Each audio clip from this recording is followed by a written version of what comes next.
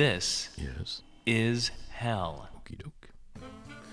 Live from the United States, where capitalism is the virus. This is hell.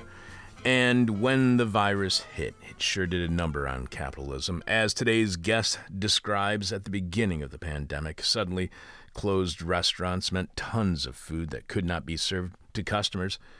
It needed to be destroyed, despite the fact that capitalism's promises of supply and demand would insist that there was plenty of places for that food to go and be put to good use, feeding people as mutual aid groups were demanding food for those who desperately needed it in the early stages of the pandemic. But in reality, that's not how the world works. In reality, if there is no money to be made, then you might as well destroy whatever supply you have, as human needs and demands mean nothing if it is not backed up with profits. We've talked with many guests on the show about the problems of constant and continued economic growth. For years, we've had discussions with those who promote degrowth as an alternative and a potential way to address climate change. But one thing has always been missing from those conversations, and that is overproduction.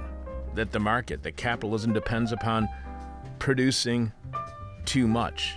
That it depends upon the production of waste, which cannot be good during a time when we are already seeing the disastrous impact of climate change. So in a few minutes, we'll try to figure out this whole nightmare when we speak with Trevor Jackson, who wrote the Baffler magazine article, Overproduction and Its Discontents, Capitalism's Inherent Predilection for Excess. But wait, there's more. Trevor's most recent writing is the New York Review of Books piece, The Price of Crypto. Despite its boosters' frequent references to democracy and freedom, cryptocurrency reflects a radical marketization of politics in which major players can rewrite the rules as needed. Yes, unbelievably, crypto is even worse than we imagined. Sure, we knew what a suck it was on the global energy grid and how much it cranks climate change up to unprecedented levels. But did you know the whole idea behind crypto was to overthrow democracy and give power to the wealthiest, as the world would be run on a vote with your dollar type of system, which gives all of the power to the wealthiest? That the whole idea was essentially a coup to have capitalism finally end democracy, which is what its major backers and funders always wanted? Yeah, me neither. So we are starting this week with capitalism depending upon waste, which is destroying the planet, in an attempt by the wealthy to overthrow democracy. And we'll be discussing all that with Trevor, who is an assistant professor of economic history and economic historian himself at George Washington University. His first book, Impunity and Capitalism, The Afterlives of European Financial Crises, 1690 to 1830, is out now from Cambridge University Press. It examines how changes in the scope for prosecutorial discretion, technical complexity, and the international mobility of capital diffused the capacity to act with impunity in the economy across the very long 18th century. The project argues that impunity has shifted from the sole possession of a legally immune sovereign to a functional characteristic of technically skilled professional managers of capital, to an imagined quality of markets themselves, such that a constituent element of the modern economic sphere is that within it great harm can and will happen to great many people, and nobody will be at fault. Dr. Jackson has taught courses on international economic history ranging from the early modern period to the 20th century, as well as courses on capitalism and inequality, the history of economic crisis, and the history of human rights. Prior to joining the faculty at the George Washington University, he lectured at the University of California, Berkeley. Producing today's show is Will Ippen. I am your bitter, blind, broke, gap-toothed radio show podcast host, live streaming host, Chuck Mertz. Will, how was your weekend? It was all right. It was a long weekend or long day of gardening on Saturday. The day got away from me, and before I knew it, I had been out there for like 6 hours. And, were you burning? Surprisingly, no. I think there was enough dust blowing around from the lack of rainfall, and I had my hair down, and I was looking down. So I think my arms got a little torched, but that's about it. Sweet. So how many hours were you out there working? Probably it was 6 on Saturday and like 2 on Friday. So. Jesus, I was thinking about dropping by, and I was just like, "There's no way you'd be around," but probably you would have been. I had my whole secondary bed to prep, so there was a lot of digging, and grass had established in there, which is really kind of terrible work. Weeding grass out of a 4x8 garden bed. Oh, jeez. Yeah, that does not sound like fun. Yeah, it was fun in its own way, only because I don't get enough exercise these days. And getting back to nature, right? Exactly. So, since the last time we spoke, a lot has happened about and around the radio show. First, during our weekly meet and greet, that's really Think and Drink, or Drink and Think. This is Hell Office Hours, which happen every Wednesday evening at the bar downstairs from us, Carrie's Lounge, which is located at 2251 West Devon Avenue in Chicago's Westridge neighborhood. Every so often, weird things happen during office hours, like listeners dropping by from Portland, Oregon, Portland, Maine, Rapid City, South Dakota, St. Louis, Milwaukee, Detroit, Jackson, Mississippi, even Hamilton, Ontario, or Glasgow, Scotland. Every so often, people from all over the place will just drop by and hang out with us. Last week, it was past guest and contributor Flint Taylor, who was part of the legal team that reached a record settlement with the Chicago Police Department in the killing of Black Panther leader Fred Hampton.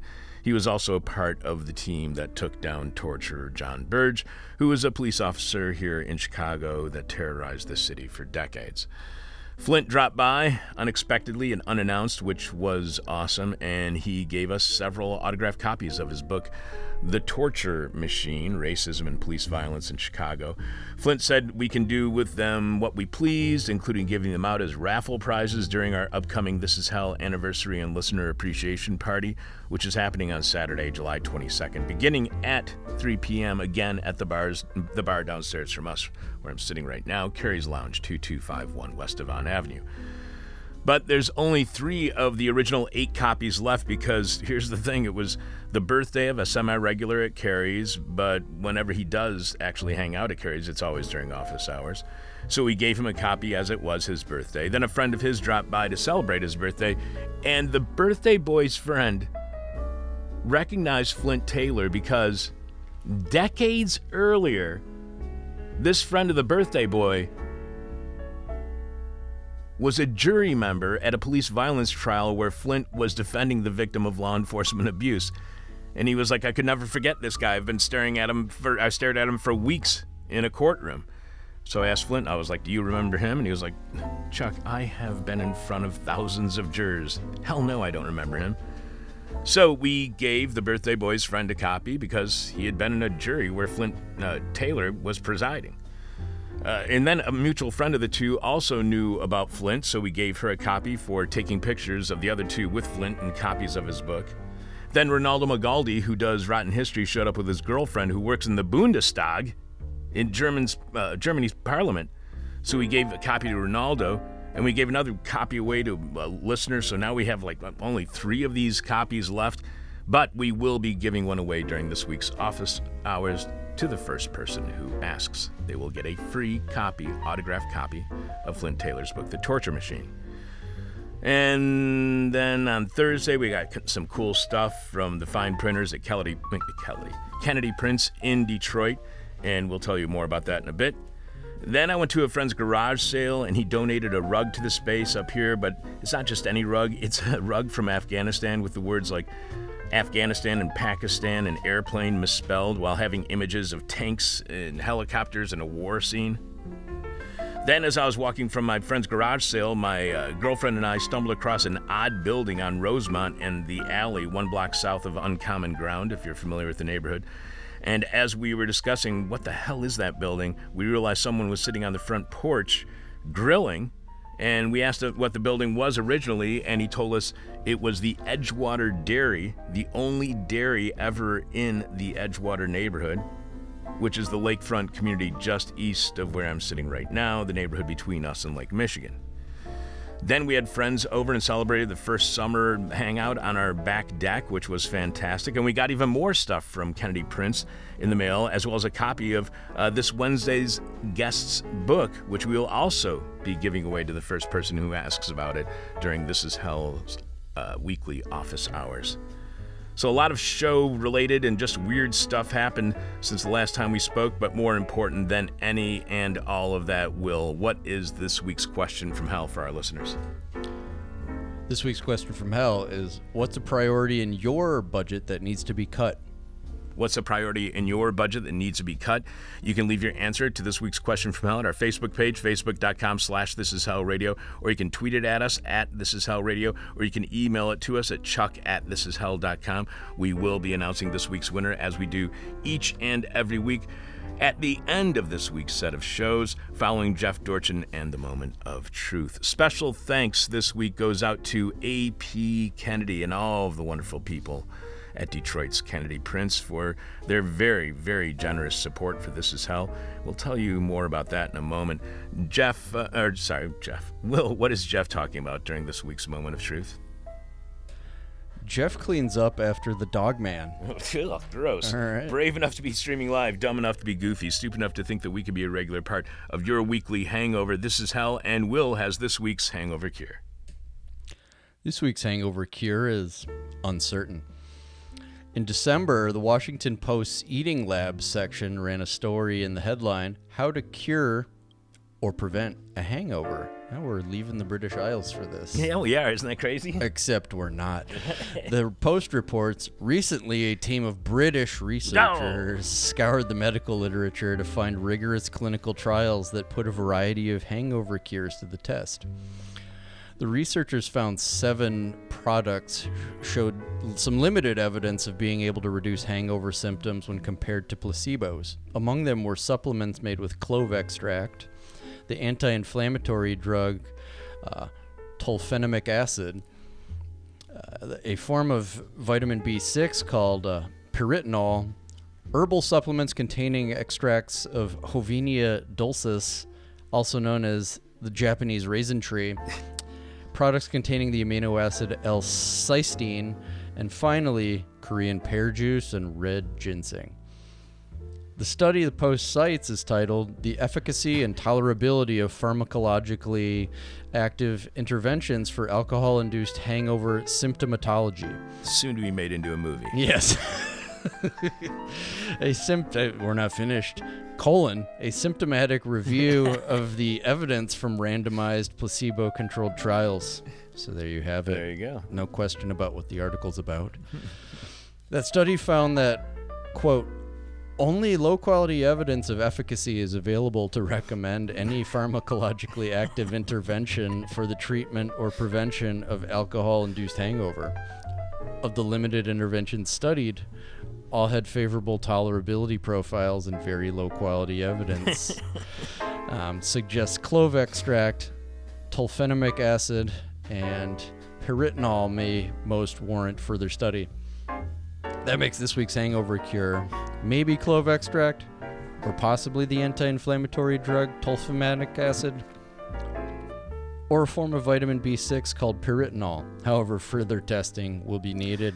Like I was saying, we received some very kind support from the good people at Kennedy Prince in the McDougal Hunt neighborhood in Detroit. Printers who do absolutely stunning work, and they have been very kind to send us many prints with famous quotes from liberation leaders to phrases like, God is trans, or here's a quote from Henry Ward Beecher, where is human nature so weak as in the bookstore, or Upton Sinclair's famous quote, it is difficult to get a man to understand something when his salary depends upon his not understanding it. So we've been getting these prints, and if you were at our anniversary and listener appreciation party and art show last year, you may have seen the prints framed and hanging in the stairwell, or maybe you won a Kennedy print during last year's raffle, and this year we will again have works by the amazing printers at Kennedy Prints as raffle prizes.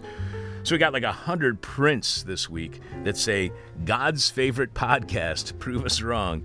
This is hell. And we received a letter from A.P. Kennedy as well. And let me read it real quickly before we can get to Trevor. He writes, "Hi, Chuck and the crew. I've been writing this letter for the last 4 months, and every time I hear the show, I want to change the letter. I'm determined to mail this letter today, well, maybe tomorrow. This is a long letter, so hopefully not too long to read on the show.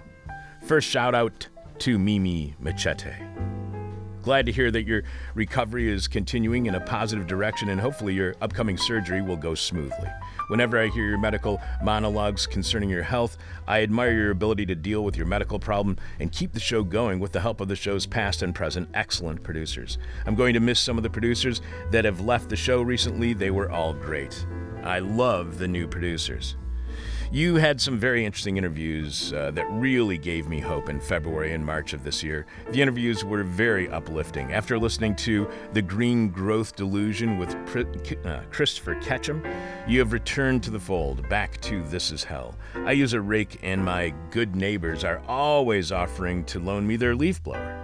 I am no fool to believe that using a rake will save the environment, but it is sad to believe that banning gas leaf blowers will save the environment. Furthermore, I rarely hear degrowth viewpoints anywhere except This Is Hell. But the green growth delusion is everywhere on the media. Even my brother believes it. If I do hear any interviews about degrowth on other media outlets, the interviewee is attacked ferociously as being out of step with reality. We are destroying the environment that gives us life, but the earth, the planet, will be fine with or without humans. In a show discussing drug companies' stock buybacks about 4 months ago, you asked a question referring to the public health care system. The correct answer should have been, there is no public health care system in the United States of America. The United States of America only has a profit health care system designed to make profits, not improve the health of the population. It functions very well to make profits. The profit care system does improve the health of some individuals in the population, but does not improve health of the whole population. I'm humbly recommending the following authors to the show's Patreon members to see if the Patreon members feel any of the following authors should be invited to the show. Sorry for the long list, but this was a work in process over the last 6 months. He then sends us a very long list of possible guests on the show. One that was really interesting is an article by Rob Urey at roburi.substack.com that says more people have died from the failures of Obamacare than from COVID-19. So, thank you very much, AP. We truly appreciate all of the wonderful support. We will have more from Kennedy Prince following our guest, because they have also donated something very special to the raffle that will be taking place this year during the This Is Hell Anniversary and Listener Appreciation Party and Art Show. If you have something hellish that you would like to donate to the raffle, email me at chuck@thisishell.com and tell us what it is. We'll go from there. Coming up, overproduction is killing the planet. And so is cryptocurrency, which is also trying to overthrow democracy and replace it with oligarchy. Will has some of your answers to this week's question from hell. We'll tell you what happened during last week's Patreon podcast exclusively for subscribers at patreon.com/thisishell. Also, we have the return of Dr. Sebastian Wupper and the past inside the present when Sebastian, a historian by trade, gives us his historical context of the past that we need to have a better understanding of our present.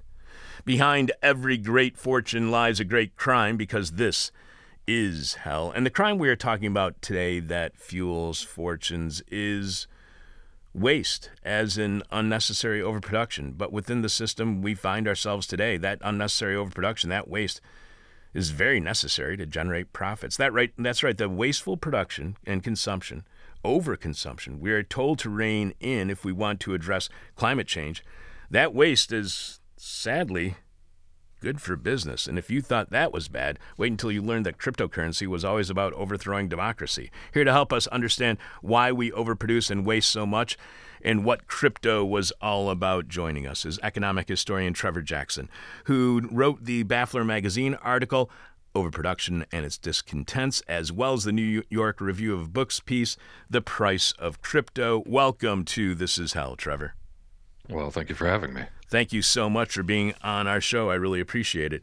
You write that everyone recalls the shortages of toilet paper and pasta, but the early period of the pandemic was also a time of gluts, with restaurants and school cafeterias shuttered. Farmers in Florida destroyed millions of pounds of tomatoes, cabbages, and green beans. After meatpacking plants began closing, farmers in Minnesota and Iowa authorized hundreds of thousands of hogs to avoid the euthanization of hundreds of thousands of hogs to avoid overcrowding. Across the country, from Ohio to California, dairies poured out millions of gallons of milk, and poultry farms smashed millions of eggs. You add the supply chain disruptions continue to this day. Why do they continue to this day? If this is what was happening during the earliest weeks of the pandemic, when supply chains were being stretched the most, why are these still continuing? If, as everybody's telling me, the pandemic's over. Well, the easy answer to that is that they also preceded the pandemic, that these kinds of dislocations between what's produced, where it's produced, and where ultimately it's supposed to be marketed are things that go back to, the origins of capitalism in the 17th century. And so I used these examples from the early pandemic because I'm relatively confident that all readers and listeners will remember the pandemic in a way that they may not realize that in the past year, there's been a glut in natural gas in northern India. There's been a glut in Thai rice production. There's been a glut in Santa Barbara cannabis. You may not know those things, but you definitely remember the early stages of the pandemic. You remember the toilet paper and pasta shortages. Uh, so, these things are still going because that's business as usual. It's not an artifact of the pandemic specifically. The pandemic just revealed, in so many ways, the underlying kind of injustices, inefficiencies, and cruelties that are constitutive of, late capitalist modernity. But those revelations seem to have been completely ignored. To you, what explains, the revelations? People finally, having the fog wiped away from their eyes and able to see the reality of what capitalism does for us, and the desire to run back to a normalcy where that was denied. Mhm. Well, I think part of the greater willingness to recognize and discuss what we might call kind of inherent contradictions in capitalism, I think results on the one hand from a kind of wider language that we're used to talking about it, that we can probably trace to the political changes since 2016, that particularly young people are more willing to like talk about capitalism as a specific system rather than say the economy, the market, which I think would have been more normal in the 90s. I think it helps that the memory of the Soviet Union and the Cold War has gotten distant enough that these kind of conversations don't immediately go down those same lines. So I think that that opens up some space and some language to talk about these things. But I don't think that we yet have arrived at a real consensus of what we mean when we're having these conversations and what examples we use, what kinds of implications they have. These are only just beginning after a very long stretch of intellectual and political stagnation around thinking about these big questions. And so also for that reason, I think that makes many people uncomfortable with having these kind of conversations. I'm not sure that I'm very optimistic that the scales have fallen from many eyes and many people are seeing more clearly, perhaps some. But part of why I wanted to write the piece was that I don't have the sense that there's much coherence around the idea that there might be a systemic problem with overproduction rather than, a series of blips. If you have enough blips, you don't have blips, you have a pulse, you have a signal. And I didn't think that, although there are many, many news stories that recognize the existence of, say, one particular glut, one particular crisis, one particular overproduction, that wasn't cohering into any kind of synthetic recognition that there might be some sort of systemic problem. You also write that supply chain disruptions continue. Is this a disruption of globalization? Whenever we hear problems with the supply chain due to the pandemic or for whatever reason, is that globalization failing? If so, how tenuous is globalization considering what has happened to it during the earliest stages of the pandemic and continuing to this day? I mean, is this more than the precarious nature of just-in-time inventory management? Is this just the precarious and tenuous nature of capitalism in general, that it's not as stable and secure as people would hope or believe? Mm. Yeah, I think more the latter. I am somebody who is relatively skeptical of globalization as a real driving force in the history of global capitalism in the sense that um, when economists and economic historians talk about globalization, they tend to want to see price convergence. That's how they think that, like, yes, we really have markets integrating, we have globalization because we used to have different prices that were there because of the cost of transport, and those prices are converging because transport's getting less, and so we're globalizing. And there are some things where we see that, um, but a lot where we don't. And so I tend to think that the actual economic forces of globalization, that's an ideological project more than anything else. That a lot of when I was learning economics and economic history in the 90s and early 2000s, all anybody wanted to talk about was globalization. And I think in retrospect, that was less about actual market convergence and more about a political and ideological project of undercutting wages and unions, offshoring production, evading labor and environmental laws, things like that. Now, a big question that I think perhaps we should talk more about is whether that project was a kind of life support system for the global capitalist order. There is a strong body of thought that suggests that capitalism ran into a large kind of terminal systemic productivity crisis in the 70s, and that since then we've seen a series of short-term fixes to kind of resuscitate the patient, if you will, and that this kind of globalization project by accessing cheaper labor, getting away from regulation, that this was one of them to keep the system going. I'm not sure that I'm completely convinced by that story, but it is a powerful argument. You write that for over a century, from the Industrial Revolution through the Great Depression, crises of overproduction were the target of criticism from across the political spectrum, from aristocratic conservatives like Edmund Burke, who feared the anarchy of markets was corroding the social order, to socialist radicals like Eugene Debs, who thought it generated exploitation and poverty. Many guests on our show have proposed we stop economic growth and the constant pursuit of growth to address climate change. How bad would stopping economic growth, would stopping overproduction and waste be for, quote unquote, the economy? Well, uh, I think the answer to that depends very much on whether that's the only thing that happens or whether that happens along with a great many other things. In the sense that it's very hard for me to imagine, we flip a big switch under the Mariner Eccles building in Washington, D.C., and that turns off economic growth, and then nothing else changes, right? Instead, it seems to me that in order for that to happen, so many other things would need to change that it's kind of hard to answer what what the outcome would be because so many parameters would have to be different. Um, I think relative to, perhaps to some of your other guests, I am a bit skeptical of a pure degrowth argument in the sense that the world as it exists today, as we know, is profoundly unequal. Uh, were we to just stop growth, we would freeze that inequality where it is. So a degrowth program, of course, would have to come with a very large scale, both within country and between country redistributive program. And that has proven to be at least as big a sticking point as a growth story. And in fact, for much of the 20th century, growth was a way of not having that conversation or the politics of redistribution, right? We don't have to think about that if a rising tide is lifting all boats. Well, if the tide isn't, lifting the boats anymore, we do have to think about that redistributive problem. Well, then we end up confronting the politics of inequality all over again, which is kind of the main problem in the first place. So I'm not sure.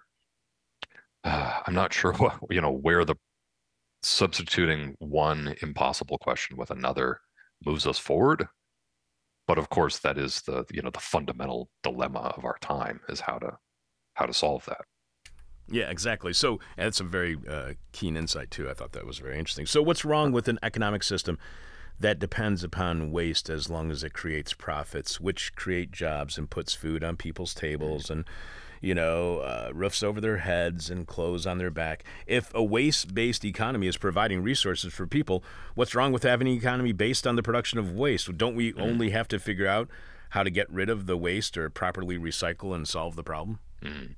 Well, there are a few different answers to that. Um, and the obvious one is that, well, some resources, some systems are finite and we will run them down. Now, an optimistic, you know, techno-optimist economist type might say, well, if that happens, those resources will just get more and more expensive and we'll substitute some sort of technology and everything will be fine. The evidence for that doesn't seem to me to be very strong, but that is the argument. Instead, part of the motivation for the piece was that I thought about a fundamental insight that my students often have, that I think I had when I was a student, that I think many normal people have, which is that you look at the world around you and you think, huh, on the one hand, there are a lot of people who have very little to nothing. And on the other hand, not only are there some people who have so much, but there's a whole huge amount of stuff that gets destroyed. Right. And then there's just kind of a basic logic. Look, we destroy a bunch of food. Also, people are hungry. Look, there's a bunch of empty housing. Also, people are homeless. There's a fundamental repulsion to that. And I often find that I have students reacting to that insight. They take my classes, they take a lot of economics classes, and they learn very complicated ideas that kind of justify that injustice. And I thought, well, hang on a second. That the point remains, right? And there was a whole body of political and economic thought, especially in the 19th century, confronting that basic, you know, injustice and inefficiency in the emerging capitalist system. And a lot of that body of thought has been lost or forgotten or kind of consigned to the dustbin of history because we tend to think, well, a new, better, post-Keynesian economics emerged in the 20th century, and so that stuff was all old and outdated and useless. And I don't think it is, because I think that it confronts this still existing fundamental, contradiction between, on the one hand, producing so much that so efficiently that we're constantly destroying in excess, while at the same time producing poverty. Um, and so that contradiction alone seems like, even if resources were infinite, continuing to produce on the one hand poverty and on the other hand waste seems like the failure of an economic system, full stop, because the point, right, is of having an economy at all is supposed to be to maximize scarce resources such that the most people have the most good, I guess, which clearly is not what's going on or has been going on. So, can technology either save capitalism or us from overproduction, save us from wasting so much, or is there simply no money to be made in stopping waste, and therefore there's not going to be a technology to be pursued to stop that overproduction? Well, I think there's two different ways of thinking about the technological component. And so one is just pure efficiency in the production process itself. And that's particularly interesting because that's the part that seems to have broken since the 70s or 80s. That rates of productivity growth across the world, and especially in the developed West, have been low and stagnant. And the effects of the computer revolution, the internet, all of that just does not show up in the productivity numbers. That there are a couple interesting economics papers from the 70s and 80s that show that, like, all of the electrification of office work, that the main productivity improvement was the standardization of the stapler, stuff like that had productivity effects in the 20th century, that the internet, and for all of its vaunted, connections and communication, mostly hasn't had.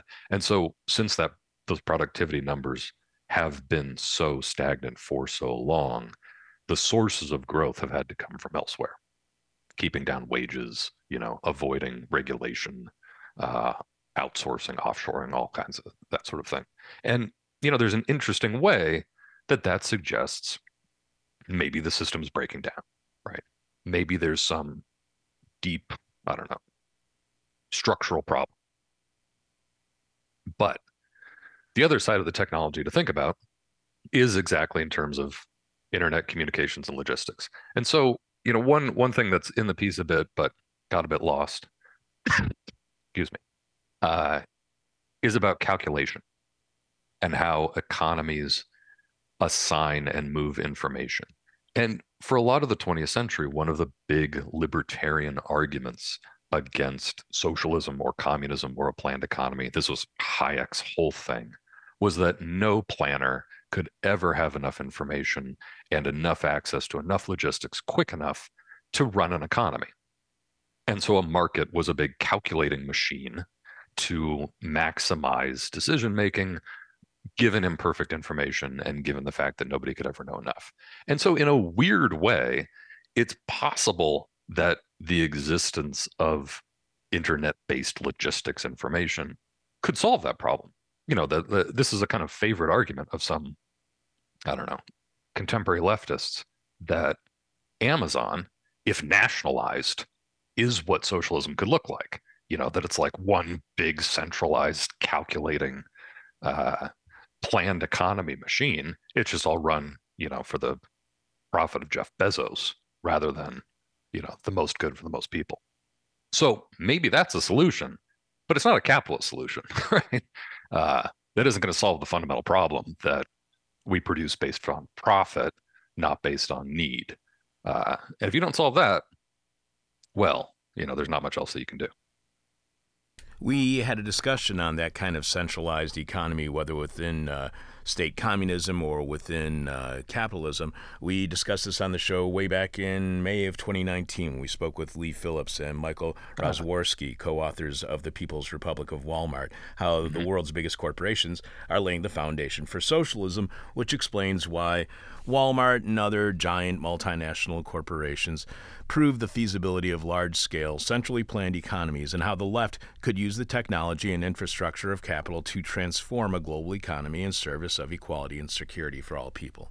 Mm-hmm. Have centralized economies proven to be more efficient even in capitalism? And if it has, how does that change the argument, the debate, that capitalism is about competition motivating innovation when it becomes as much a centrally planned economy, at least in certain sectors, very much resembling socialism? How does that change the argument that capitalism is about competition and not collectivism? Mm-hmm.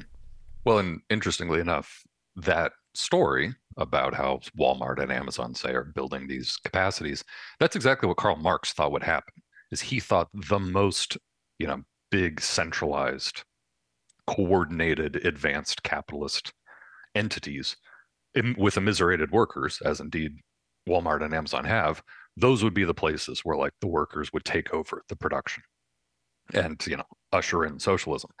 Hasn't happened, but I think an easy answer to your question is that the story about competition driving innovation is ideology. The evidence for that being the case is not very strong, at least in my knowledge of the economic history, that a lot of, innovation is induced very often by government programs and subsidies.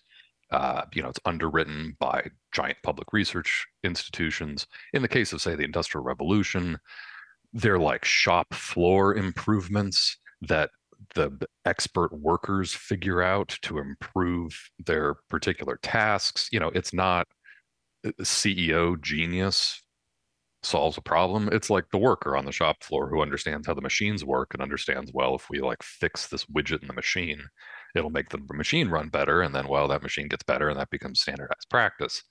That's not about competition. That's about workers understanding their jobs. And I think that tends to be a source of innovation.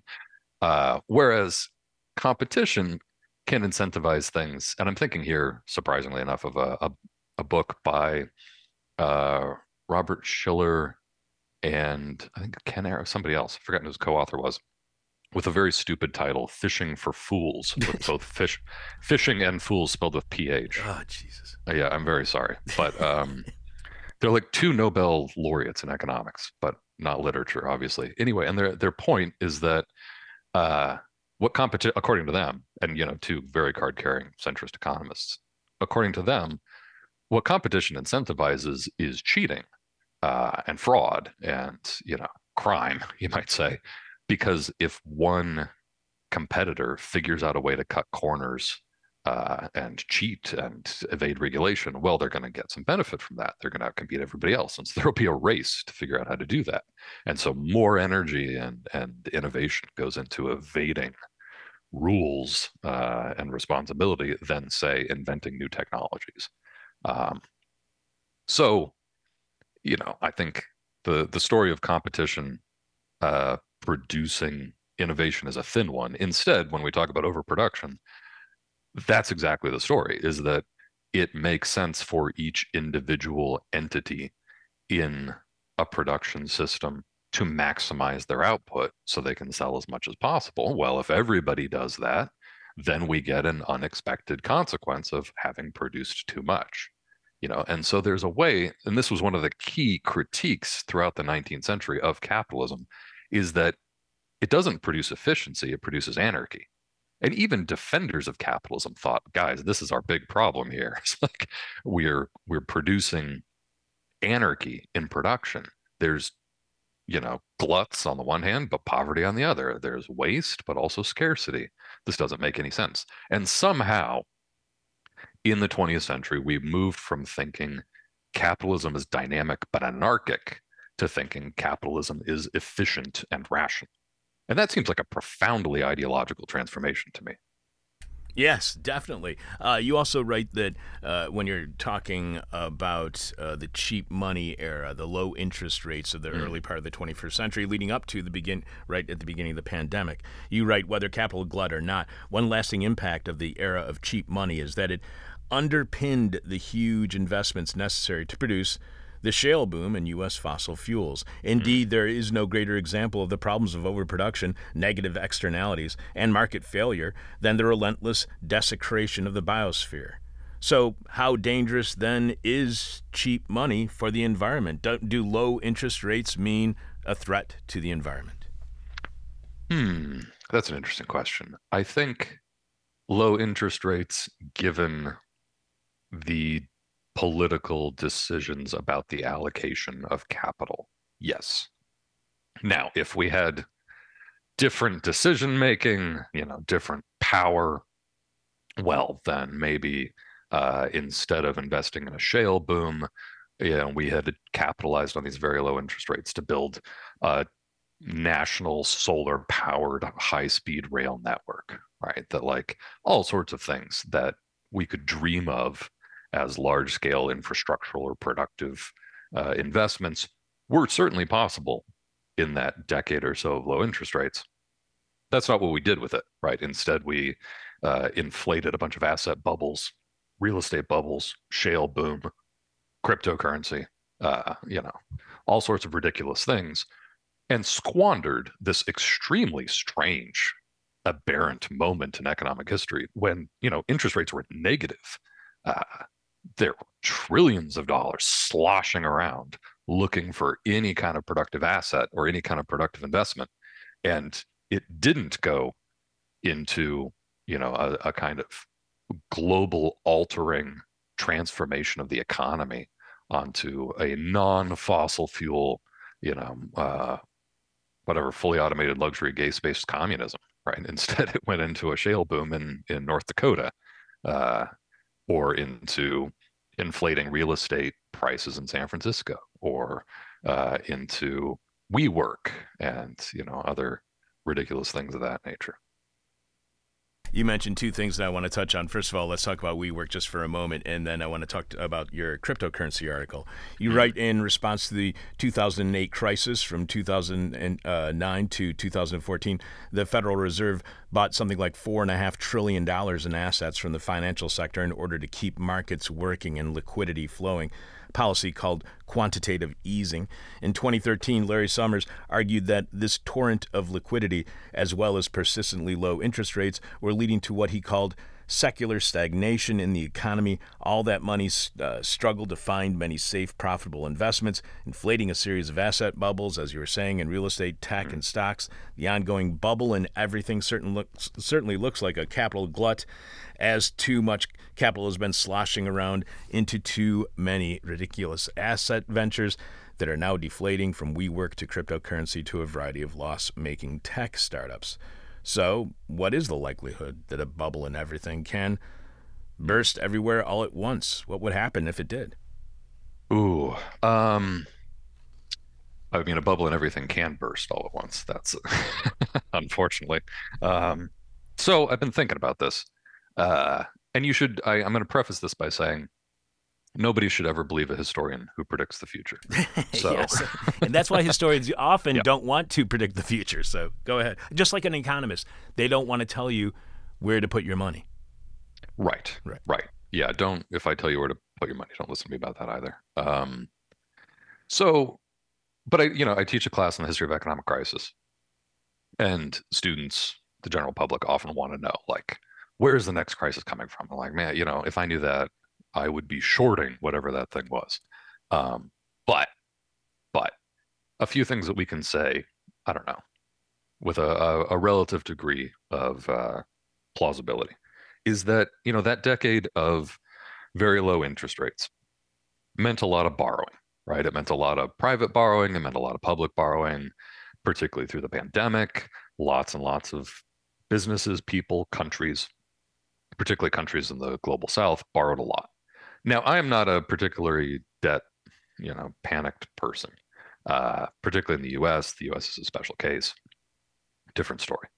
But there's a lot of leverage out in the world, and eventually, and this is the argument of the somewhat eccentric heterodox economist Hyman Minsky, who would say, look, some number of those borrowers are gonna fail. That's just life. It may not be fraud. It may not be, any particular exogenous disaster. Some of them are just going to fail. That's how capitalism is. Businesses fail. Well, look, if enough of them fail, uh, that means that whoever has lent to them is not getting repaid, right? Well, so that means that they might restrict their lending, which might mean that other entities that are expecting to borrow cheaply can't do it, particularly now that interest rates are higher than they used to be. That makes all of that more unaffordable. And so it kind of only takes a moment of some systemically important, over leveraged financial institution, a Lehman Brothers, say, to fail, and they then can't repay all of their creditors. And so everybody scrambles for cash as quickly as possible. That in turn puts pressure on the central bank. And then we face a political question. Will central banks step in? So far, the answer has been unambiguously yes. Uh, and that was one of the great dramas of April 2020, right? Is that the Federal Reserve, first activated $1.5 trillion to cover the short-term paper market, and then they cut like 7 steps in their interest rate all in one go, and then they committed to what they called at the time QE infinity. And they said, look, we stand ready to buy not only what we have historically bought, which is very safe government debt. That's what they bought during the quantitative easing of the 2010s, but we will even buy commercial debt, which they'd never done before. And they were prepared to do it infinitely. Now, I don't know how many times you can have a systemic credit disaster that then has to be solved by the central bank committing to infinity. Clearly, you can do it once. I don't know how many more times you can do it. Right. And I don't know what happens when that fails, because the kind of the house of leveraged cards, leveraged house of cards, one of those, is so big that its eventual deflation seems is so unpredictable, um, as to like what sectors will fail and when. Um, Tech is an interesting example of this because so many of the tech companies have no assets. You know, they have very few employees, they have very little real estate. The asset that they have is their data. And I don't know that we yet have a good example of a large scale tech company failing and their creditors in bankruptcy end up with the data. Do they want that? Is it worth the money? Maybe Elon Musk will show us. I don't know. Um, but given the preponderance of tech keeping the stock market, profit rates, keeping the bleeding edge of global capitalism going, and considering how hollow so many of those entities are, seems worrisome. That's pretty much an understatement. We are speaking with economic historian Trevor Jackson, who's been on to discuss his Baffler magazine article, Overproduction and Its Discontents. Now I want to move on to a more recent article of his, New York Review of Books piece, The Price of Crypto, Despite Its Boosters' Frequent References to Democracy and Freedom, Cryptocurrency reflects a radical marketization of politics in which major players can rewrite the rules as needed. In that article, you write of Bitcoin, when a transaction happened, the participants would race to do the difficult computational problems the system required to verify it relative to all previous transactions in the ledger. And the first participant to verify would be awarded with new Bitcoins. The system is called proof of work. In this way, new Bitcoins could slowly be created or quote-unquote mined up to an eventual limit because the computations needed to verify the chain of transactions would continually require more and more processing power, gradually driving the production of new coins to zero, which would also eliminate the potential for inflation. With no centralized authority, there was no bank that could fail and no CEO to prosecute. But you add Bitcoin was and is terrible. Proof of work meant everyone in the network raced to verify every transaction, but there could only be one winner, generating a huge amount of wasted, redundant effort and truly appalling consumption of electricity and computer chips as participants engaged in an arms race to build bigger and more powerful computers. How sustainable, then, Trevor, is cryptocurrency if it takes so much energy and increasingly takes more and more with each transaction? Conversely, how sustainable is the planet if crypto continues and grows more and more? Well, crypto's sustainable in the sense that, like a virus is, um, in that it's quite hard to eradicate. Um, and that was part of the logic of the initial Bitcoin network, is that there's no building for fraud regulators to go seize, right? In order to kill Bitcoin, theoretically, conceptually, you'd have to kill every computer in the network or like get everybody to stop running it. And as long as, I don't know, a few people are running it, it still exists. Now, maybe it becomes marginal and irrelevant and ridiculous and it's like a hobby or something, but uh, it's hard to kill deliberately. On the other hand, I think we're about to see whether an era of 5, 6% interest rates kills it on its own. I very much think that it's an artifact of low interest rates and a bunch of cheap capital chasing yield. And it went into these, it's a big casino. And if a bunch of people are flush with cash and there's a casino rigged for their benefit, well, they're going to play it. If the money gets scarcer, and a little more difficult, they're going to play a bit less. And so I think on the one hand, the Federal Reserve is going to strangle it a fair bit, but I don't know if it's ever going to go away. And my real concern and my real drive for wanting to write the piece was, the system that you've described is the logic of Bitcoin, the first and biggest and best known cryptocurrency. But it's been expanded since then, particularly by its biggest rival, which is called Ethereum, which has tried to spread the technology of the blockchain, which is exactly what you just described. This like inviolable ledger that's a record of all transactions, which is a way of trying to like verify the legitimacy of any transaction while keeping everybody in the chain anonymous. The founders of Ethereum have tried to spread this technology to all manner of other facets of social, political, and economic life. And that seems, that it's going to be hard to put that toothpaste back in the tube.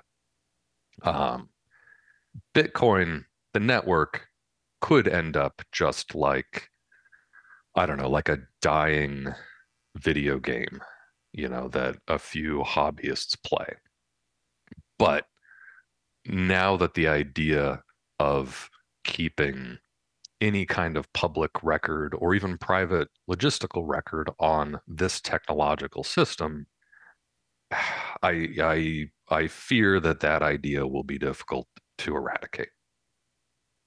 You also point out that with crypto like Bitcoin, it's inefficient, it's difficult to exchange for actual cash. Those who were finding the most utility were likely involved in some sort of criminal activity. Yet we hear about these people who made millions, if not billions, off of Bitcoin, right? A website for a blockchain timestamping business, keep that in mind, it's a website for a blockchain timestamping business, claims there are roughly 24,233 wallets worth more than $1 million among people who are unquestionably Bitcoin millionaires. How can there be so many crypto millionaires? How can there be so much reported success of crypto while it's volatile, unpredictable, Yep. inefficient, and difficult to cash out. Well, so one thing about crypto is that very often when you see numbers, well, first of all, they're very hard to verify. But second, usually what's happening is what we're doing is we're saying, okay, there's a number of Bitcoin or Ethereum or whatever cryptocurrency in this wallet, right? And then we're saying at current prices on a given exchange, that amount of that cryptocurrency is worth this number of dollars. But you don't have those dollars. You have that cryptocurrency, right? You'd have to actually cash out. And, for if you have listeners who are only just learning about crypto, to my mind, the main kind of killer argument against it, aside from the environmental destruction that it causes, is that it's very hard to cash out. Trying to get back to dollars means going through an exchange, which is going to take a cut, or it could just be fraudulent, like, BTX or FTX rather. BTX a band? FTX, that failed in last November. Finance that's under investigation, et cetera. You go through an exchange. The prices on the exchange all vary. They vary over time. The process of getting through a transaction can take hours. You have to pay a variable fee on that transaction. And then once you're trying to get your money out, it goes to a bank, and your bank has a fraud officer, which is going to look at this anonymous incoming transaction and say, well, that looks like fraud to me, and probably freeze it. And so, we can say, yes, there are crypto millionaires in the same way that, well, there might be, casino chip millionaires. You still have to cash out, right? And the other prong of that is that very frequently when you hear of somebody, there's a classic story of somebody early on who bought pizza with Bitcoin, and you think, wouldn't it be great to have been the person buying that, receiving that Bitcoin for pizza? Well, that wasn't that like Domino's accepted Bitcoin. Domino's does not accept Bitcoin, contrary to what is sometimes advertised. What happened is that somebody said on an internet message board, anybody who sends me pizza, I will give you Bitcoin. And so somebody else bought pizza from Domino's and gave it to, whoever in exchange for some Bitcoin. Okay, you can do that, right? But that doesn't mean that it's accepted as standards of payment, in the economy writ large, let alone accepted for tax payments, let alone something that wages and prices are denominated in. I mean, that's a private transaction. You could pay in coupons or monopoly money or IOUs or whatever. That doesn't make it actual currency. Um, I'm a millionaire in monopoly money. Doesn't mean, it's very hard to change that into US dollars. Uh, so I am skeptical of the reality of many of those claims and of their utility. As long as you stay in the casino, you can be a big player. And if you are an early adopter, if you are a developer, if you are connected to those people, indeed, some people have made a lot of money. And indeed, some people make a lot of money at casinos. Um, that doesn't make it a currency. You mentioned the person behind Ethereum and how their initial idea was to use Ethereum for multi-signature escrows, savings accounts, and peer-to-peer gambling. And he said that since any group of enthusiasts could use the technology to launch their own projects, the only limit was imagination. Other blockchain peddlers claim it may be an ideal way to preserve shipping inventories, medical records, electoral counts, and property titles. So is the goal of Bitcoin, was the original goal of the person who began Bitcoin to replace the role of the government, to overthrow the government? Is Bitcoin's intent, was its initial intent in any way a kind of people's revolution or a kind of financial coup? So Bitcoin, I think, was an attempt to replace banks. Ethereum, and based on a very rudimentary understanding of banks and currency, Ethereum is an attempt to push that. You know, I don't know if Vitalik Buterin is the founder and kind of driving force of Ethereum. I think maybe his grasp of what a government is so weak that I don't know if his idea is quite that grandiose. He does speak in terms of kind of future utopias where all social decisions are made through coin holders voting on policies. Uh, he mostly so far has used examples that are on a pretty small scale. And so he would say, you, Chuck, should issue hell coins, and all of your listeners can pay you to obtain hell coins, and then holders of hell coins could all vote on who your next guest should be. And in that way, he would claim you have achieved a kind of economic democracy. Uh, Now, how real is that as a as an actual political philosophy? My sense, I read his book with his articles in it. And, I don't, he's clearly a very skilled computer programmer, but on a social level, this guy is just dumb as a bag of hammers and, has a kind of, I don't know, I don't want to say sophomoric, has a very limited grasp of most social and political thought. Um, and Indeed, I think it's a pretty good rule of thumb that if you encounter somebody who claims that they can solve a social problem using cryptocurrency or blockchain, what that means is that they neither understand cryptocurrency nor the social problem that they're describing. Uh, is it a coup? I mean, I think that is the impossible dream, maybe, that these people have. I think of it maybe more as an attempt at escape. Right. I think you had recently Quinn Slobodian on to talk about his new book.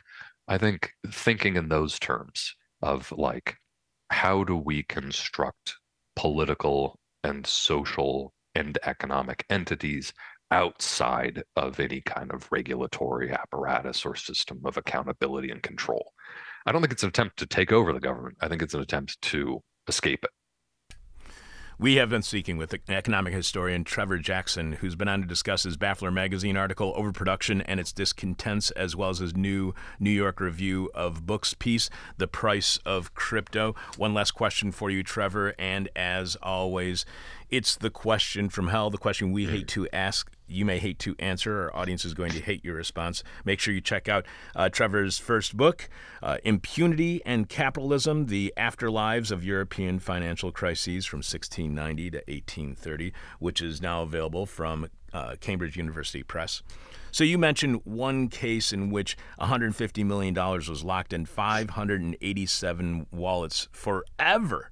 There was a case of that. And last summer's crypto crash brought another exchange, Binance, under federal investigation. And of course, in November 2022, FTX entered bankruptcy proceedings. One of the principal selling points of crypto is the allure of getting in on the ground floor of the next big thing. Don't you wish you had bought Bitcoins in 2009? Well, if you had, you probably would not be rich today. The FBI would have seized your Bitcoins when it shut down Silk Road, or would have lost them in the Mt. Gox hack as well. That's GOX. But that's what every person, Trevor, tells me when it comes to crypto. That's how they all defend crypto. They all say, yes, there were winners, but you all got in too late. You're saying that's not the case. So I am saying. why is that the story? How might believing that story benefit the whole idea of cryptocurrency? Well, that is one of the big important points, is that for the early adopters to cash out, they need new entrants. And they need somebody who's willing to buy their cryptocurrency at a very high price. So they need new people willing to do that. And so that's where you come in. That's where they say, well, you missed the first wave, but you better get in now, because if you get in later, it's going to be even worse. But what they want you to do is get in so that they can sell you their cryptocurrency and get dollars from you. That's why so much advertising is about trying to get people into crypto. That's why, if you remember the ridiculous craze with the NFTs, NFTs were advertising for crypto. You buy NFTs with crypto. They are part of a crypto kind of crowdfunding project. And all of that was an attempt to get new people into the system, because that's the only way that the old players can cash out. That's how any pyramid scheme works, is you constantly need new people to get in. And so the people in have a very strong, and I think sometimes, I mean, it's diluted, but in a sincere way, a very strong desire to claim, social, political benefits of what they're doing because they need you. There's no other way for them to exit the casino. Uh, and, the more people that come in, the more are in that predicament. And so the more money, the more voices lend themselves towards making that exact claim.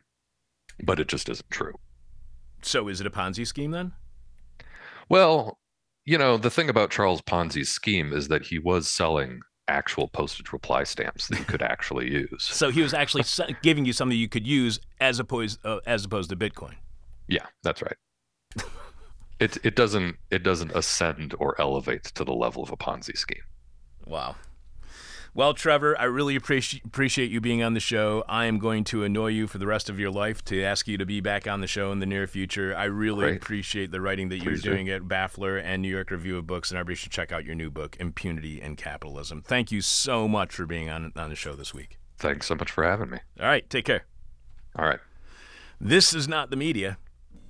This is hell, and you know this is not the media because there's not a chance in hell you will hear a structural analysis of capitalism or that it produces too much and depends upon wasting energy anywhere else. And you will definitely not hear how evil cryptocurrency and its backers are because, well, they are potential advertisers, so in the establishment media, they are above criticism. If the talk we just had with Trevor is a reminder that you cannot and will not hear a discussion like that anywhere else but here on This Is Hell, show your appreciation for This Is Hell, providing nearly 27 years of content that you could not and cannot get anywhere else, giving airtime to opinions and perspectives you cannot hear anywhere else, and providing that content to you absolutely free, including nearly 10 years of shows for free right now at thisishell.com. Show your appreciation for all of that, and that always being free by becoming a subscriber to our weekly bonus Patreon podcast, which goes live on Patreon at patreon.com/thisishell every Thursday morning at 10 a.m. Chicago time. Or you can show your support for completely listener-supported This Is Hell by visiting thisishell.com and just clicking on support. On our most recent Thursday, June 1st Patreon podcast, I admitted that I'm not as smart as I sound on the radio, and that we are the only radio show, live stream, or podcast that gives you a 100% guarantee that you are smarter than the host. That's me. And on our most recent Patreon podcast, I explained why you are very likely brighter than I am, because it took me a 3-hour drive followed by 3 consecutive days of 1.5-mile hikes into the woods, up and down sandy dunes, finally descending sharply down to the shores of Lake Michigan, in the southwestern part of the state bearing that Great Lakes name. It took me all that to figure out something you likely figured out without leaving your home. And that is what's wrong with us and what we can do to right that wrong.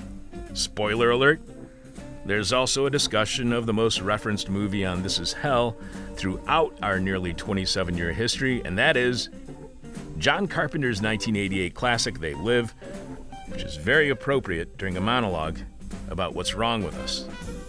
Also, on Patreon, we've often been asked to feature in-depth interviews, not only with writers of nonfiction, but novelists as well, to have conversations with writers of fiction, not just those who write nonfiction. But there's a reason we don't do interviews with authors of fiction, and I explained why on our most recent Patreon podcast. However, we have had one novelist on the show to talk about a work that had just been published. And that was back in 2008 when we spoke with James Howard Kunstler, who about his latest work at the time, World Made by Hand, a novel of the post-oil future. Peak oil was all the rage at the time, the belief that we would soon simply run out of oil and would have to go fossil-free, saving us from climate change. That we would fight climate change by no longer contributing to greenhouse gas-causing emissions, because there would be no more oil to burn. Of course, peak oilers either did not know about or were in denial of the latest technologies to get CO2 that were already being employed, like tar sand extraction, fracking of natural gas, deep water extraction going even deeper. And it turns out that not only was Kunstler all in denial about peak oil, he was also in denial about other things, because he turned all Trumper. Yep, he went all MAGA.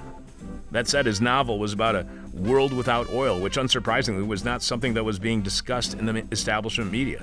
Also, the conversation is a kind of guide to better understand that person you know who is an Obama supporter, maybe into alternative medicine, a bit new agey, who is certainly not in denial of climate change, but insisted the planet and nature would likely prevail somehow. And then, surprise, surprise, they went straight up MAGA as Kunstler did, only a few short years after our talk on his novel that imagined a fantastical post-peak oil world. But the only way you can hear and learn what's wrong with us and what we can do about it without having to drive for hours so you can walk through the woods and wade in a freezing Great Lake, and to hear our 15-year-old conversation with a novelist who would eventually go all MAGA, but who at the time was in thrall with peak oil. The only way you can get all of that is by showing your appreciation for completely listener-supported This Is Hell, by subscribing to our weekly Patreon podcast, again, going live every Thursday morning at 10 Chicago time. If you do, you get immediate access to more than 5 years of Patreon podcasts, as well as a special code word that gives you a $5 discount on all of our stuff that you can find at thisishell.com when you click on support. Check out all the perks for Patreon patrons at patreon.com/thisishell. Will, please remind us what is this week's question from hell, and please tell us how our listeners are responding so far. This week's question from hell is, what's a priority in your budget that needs to be cut? And listeners on Patreon have been generous. NYCM and A-hole says funding Congress. All right. Keith T says dropping my That Is Heaven podcast monthly Patreon donation and giving it instead to This Is Hell. Oh, thank you, Keith. Thank you, Keith. Laddie S says scissors need cutting, and knives need cutting. Wow. All right. Wow. Somebody's got a cutting fetish. Yikes. Justin M says debt payments.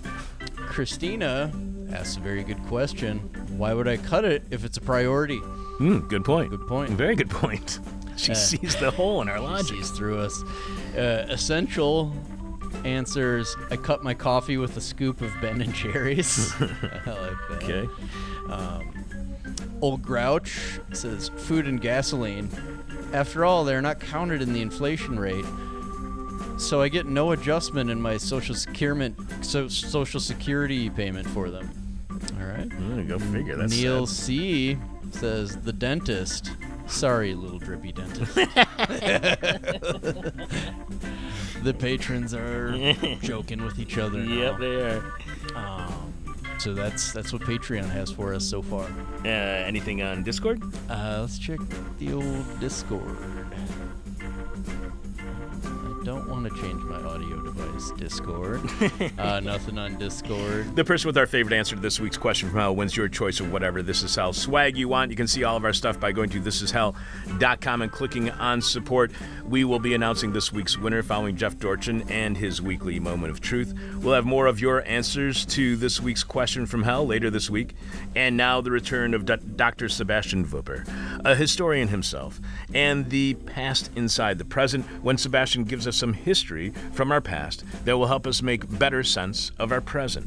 But before we play Sebastian's segment, that's right, we are playing his segment, we want to come clean because we are doing something we never, ever do, and that is we're playing a pre-recorded segment by a contributor.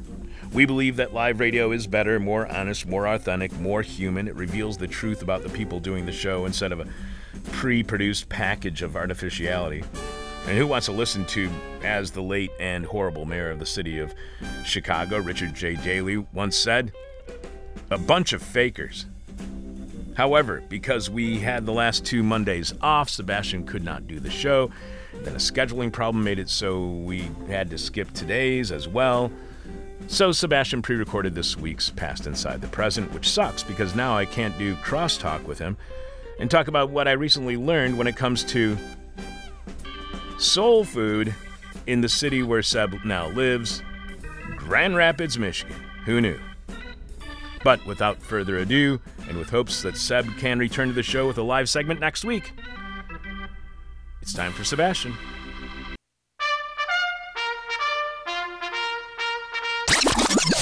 The past inside the present. It's Pride Month, so happy Pride to all of you fabulous creatures out there who celebrate. Normally, I would now follow this with a whole segment on some LGBTQ history, but we missed the past 2 weeks, which were Asian and Pacific Islander Month, so we'll just be a little bit behind the times here in hell. And instead, I will talk about some fascinating historical facts of the Hawaiian Islands and their people. Get your sunscreen ready, but please make sure it's reef safe. Hawaii is one of the most fascinating places out there. This group of volcanic islands is very young, geologically speaking. It's one of the youngest pieces of land that this here Earth has. And human presence on the islands is also fairly recent. Archaeologists are not quite sure when the first itinerant Polynesians set foot on the archipelago. Latest radiocarbon dating suggests that human settlement off the Hawaiian Islands took place somewhere between 950 at the earliest and 1320 the latest. CE, Common Era, AD, so, our time. Native Hawaiian oral histories collected in the 1800s recorded that at the time, so in the mid-1800s, there had been about 28 generations of Hawaiians, which agrees generally with the radiocarbon dating of ancient Hawaiian sites. However, native Hawaiian mythology talks about there also having been people on the islands before the Polynesian arrival, and that would have been the Menehune people, mythical dwarves, who, according to legend, built fish ponds on the coastlines and eventually were pushed into the remote valleys by the encroaching Polynesians. Whether or not there is any historical veracity to the Menehune legends is unclear even today. Similar figures exist in other Polynesian cultures.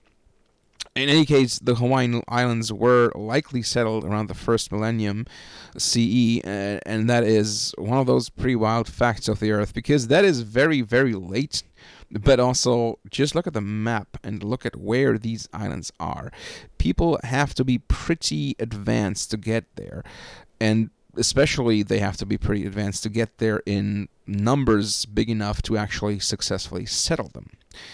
And in spite of all the Eurocentrist supremacy that we grew up with and with which we look upon people that are not us, that are not white, and by extension the supremacy and everything that we look upon with the disdain that we look upon with onto the people of Greater Polynesia, these folks were incredibly advanced. They knew how to make the vast Pacific Ocean their home. They knew how to navigate by the stars. They knew how to find their way around these boundless stretches of water, and how to get from island to island.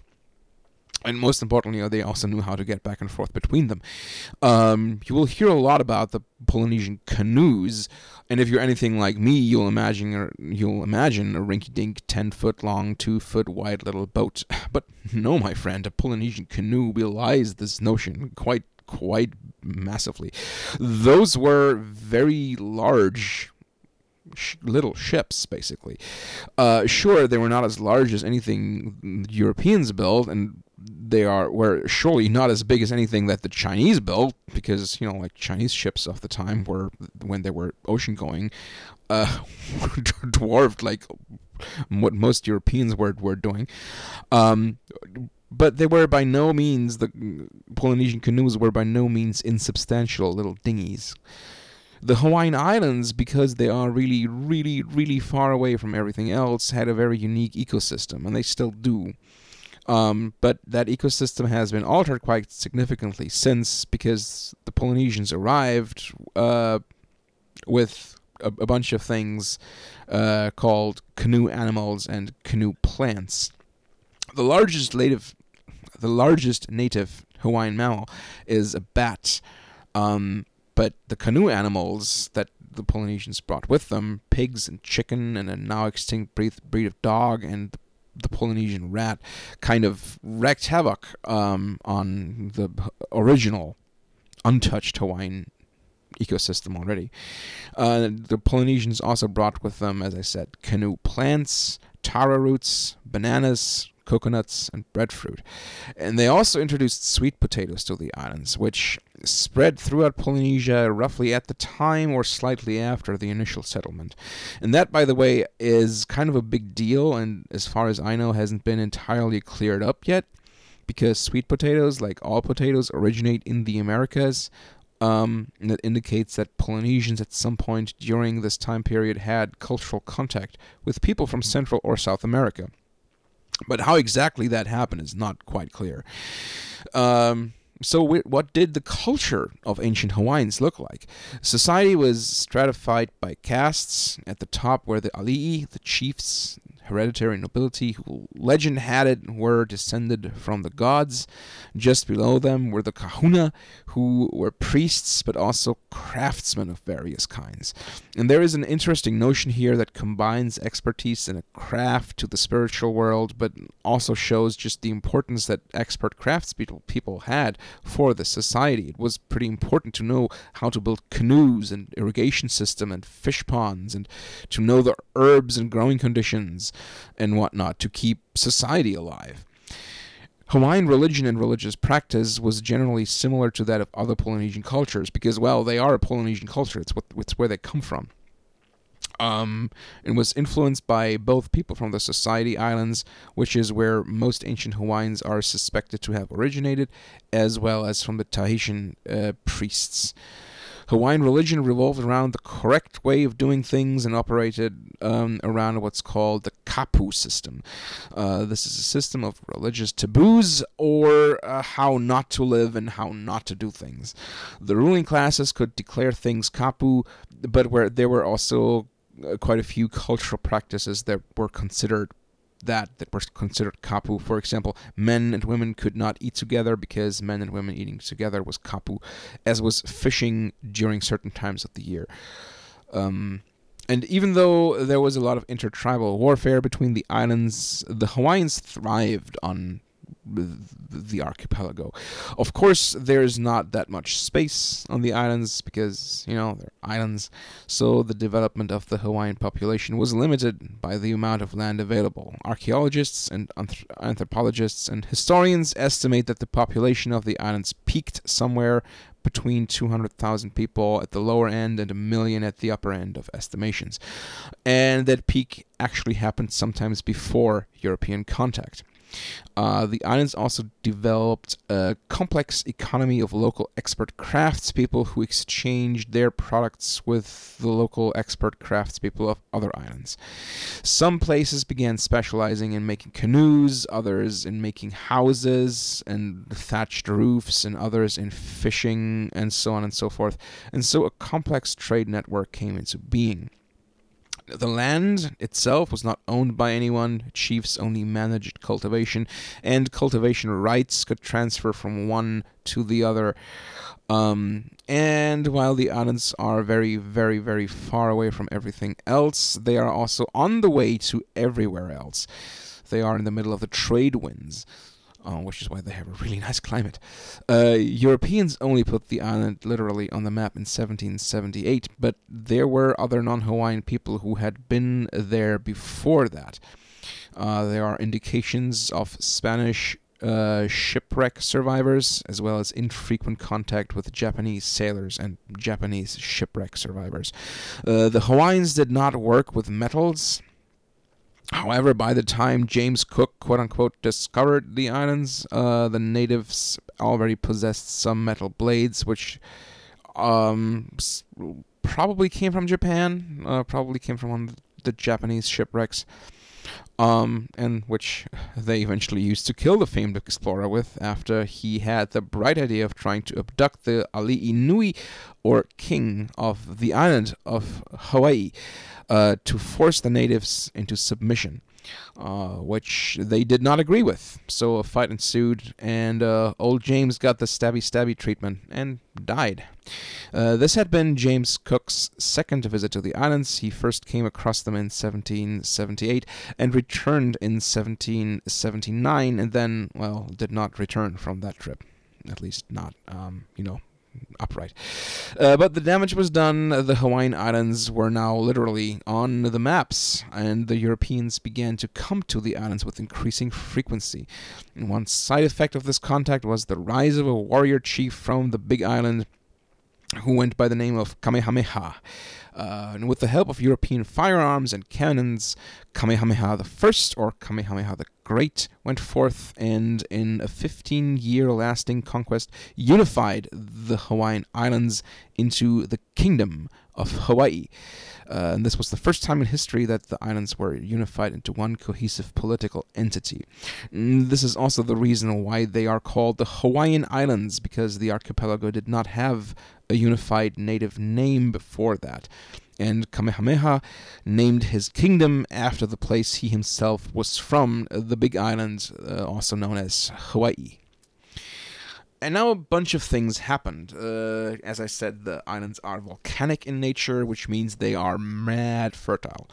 Also, they have extremely good growing conditions, what with being in the tropics and all, and basically only having 2 seasons, which are great weather and slightly less great weather. So Europeans and American business interests quickly realized that they could make a ridiculous amount of money getting their hands on Hawaiian lands, which, well, they did over time. And in the meantime, British Lord Vancouver, yes, that British Lord Vancouver, gave King Kamehameha 4 bulls and 8 cows as a present in 1793 and 1795. And King Kamehameha liked his bovines so much he put a kapu on them, making them essentially, well, sacred cows. And that became a bit of a problem, because these cows started to behave like they owned the place, bred pretty quickly and successfully, and, just lorded over the Hawaiian countryside. They devastated crops, ate everything, including the houses of the people, because, the houses are made of grass, and that's what cows eat. And the people couldn't do anything to stop them because, well, they were kapu, they were sacred. So it almost took 40 years for the descendants of Kamehameha the Great, who went by Kamehameha III, to lift the kapu off the cows and to get some outside help from Mexican ranchers to rein the cattle in. And we're going to talk about those guys a little more next week. Next week I'll talk about the Kingdom of Hawaii and the period of colonization, and how the island nation became eventually the 50th state of this here hellscape of the United States. Stay tuned for that. And that'll be on next week's The Past Inside the Present, the second part of Sebastian's history of the Hawaiian Islands, pretending to know what I'm talking about since 1996. This is Hell. Will, who are this week's upcoming guests here on This Is Hell? Returning to This Is Hell is contributing writer at The Intercept, Nick Terse, who returns to I This got to Is take Hell. that second returns out of that script there, my friend. That's all right. Anyway, to discuss his new investigation, Kissinger's Killing Fields, transcripts of Kissinger's call reveal his culpability. And then we have new guests that are suggested to us by Chris Busby at Portland, Maine's alternative publication, The Bollard. Chris wrote to suggest that we have on the show Jennifer London, author of American Breakdown, Our Ailing Nation, My Body's Revolt, and the 19th Century Woman Who Brought Me Back to Life. Yeah, it's all about chronic fatigue syndrome. And after reading a book about chronic fatigue syndrome, which is exhausting, not that the book is exhausting, but reading about chronic fatigue syndrome is exhausting. I'm pretty sure read about the what's that? The rest remedy sometime. Oh yeah, I probably should. Basically, lock a woman in a room for a few weeks, if not ever. Like that's she what needs to radically rest. Yeah. Didn't they do that with one of the Kennedys? Yeah. Locked her up forever. Yep. That was a good way for the culture to deal with women being kind of publicly heard and seen. Yeah, in 19th century, almost every woman's disorder was just labeled as hysteria. So the kind of health care that they would get in the 19th century. So William James' sister, Henry James' sister, Alice James, she had chronic fatigue syndrome, and she wrote a diary about it. And that's how everybody is now learning about what chronic fatigue syndrome was like and what women's health care was like during the 19th century. But now I am absolutely certain that I have Not only chronic fatigue syndrome, but hypochondria. Thanks to Will Ippen for producing. I am your Bitter, Blind, Broke, Gap-Toothed radio show, podcast, live streaming host, Chuck Mertz. Like I said earlier, on top of the box of 100 prints that say God's favorite podcast, Prove Us Wrong, the kind letter and the amazing support we got from Kennedy Prints that I was discussing earlier. We also got a print in the mail that says AI on it in big capital letters. And then in small letters at the bottom it reads, Analog Intelligence. On the back there's a handwritten note which states, Chuck, for the auction, get this, it's not for the auction, actually it's for the raffle, Kennedy Prints will donate a 1-year subscription to our 6x8-inch cards. The winner will get a card a month for 13 months. 13 months. The subscription is $120 US a year if you need a price. Now we will need the winner's name and address. Mimi Machete still enjoys your podcast. Kennedy Prints. So thanks to everybody at Kennedy Prints, and thanks to everybody for listening. Especially thanks to Mimi Machete. Welcome to America. This is hell. My demon is on my butt. My demon talks to me in profanity like a sailor. And my demon tries to knock me down. And my demon tries to put me on a hell ride. Thank you for listening to This Is Hell. For more interview hell and to support the show, visit thisishell.com.